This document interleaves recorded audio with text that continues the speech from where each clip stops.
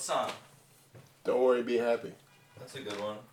That's like the quintessential Billy Big Mouth bass. It's the up.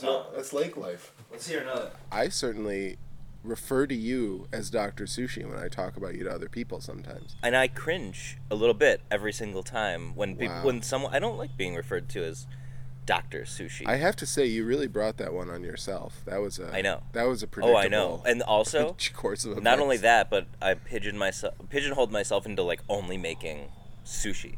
Mm-hmm. Like I would have loved. Like I tried to do Frame. You know, they brought me in. They're like, Chef Nick of Dr. Sushi. You know, comes in.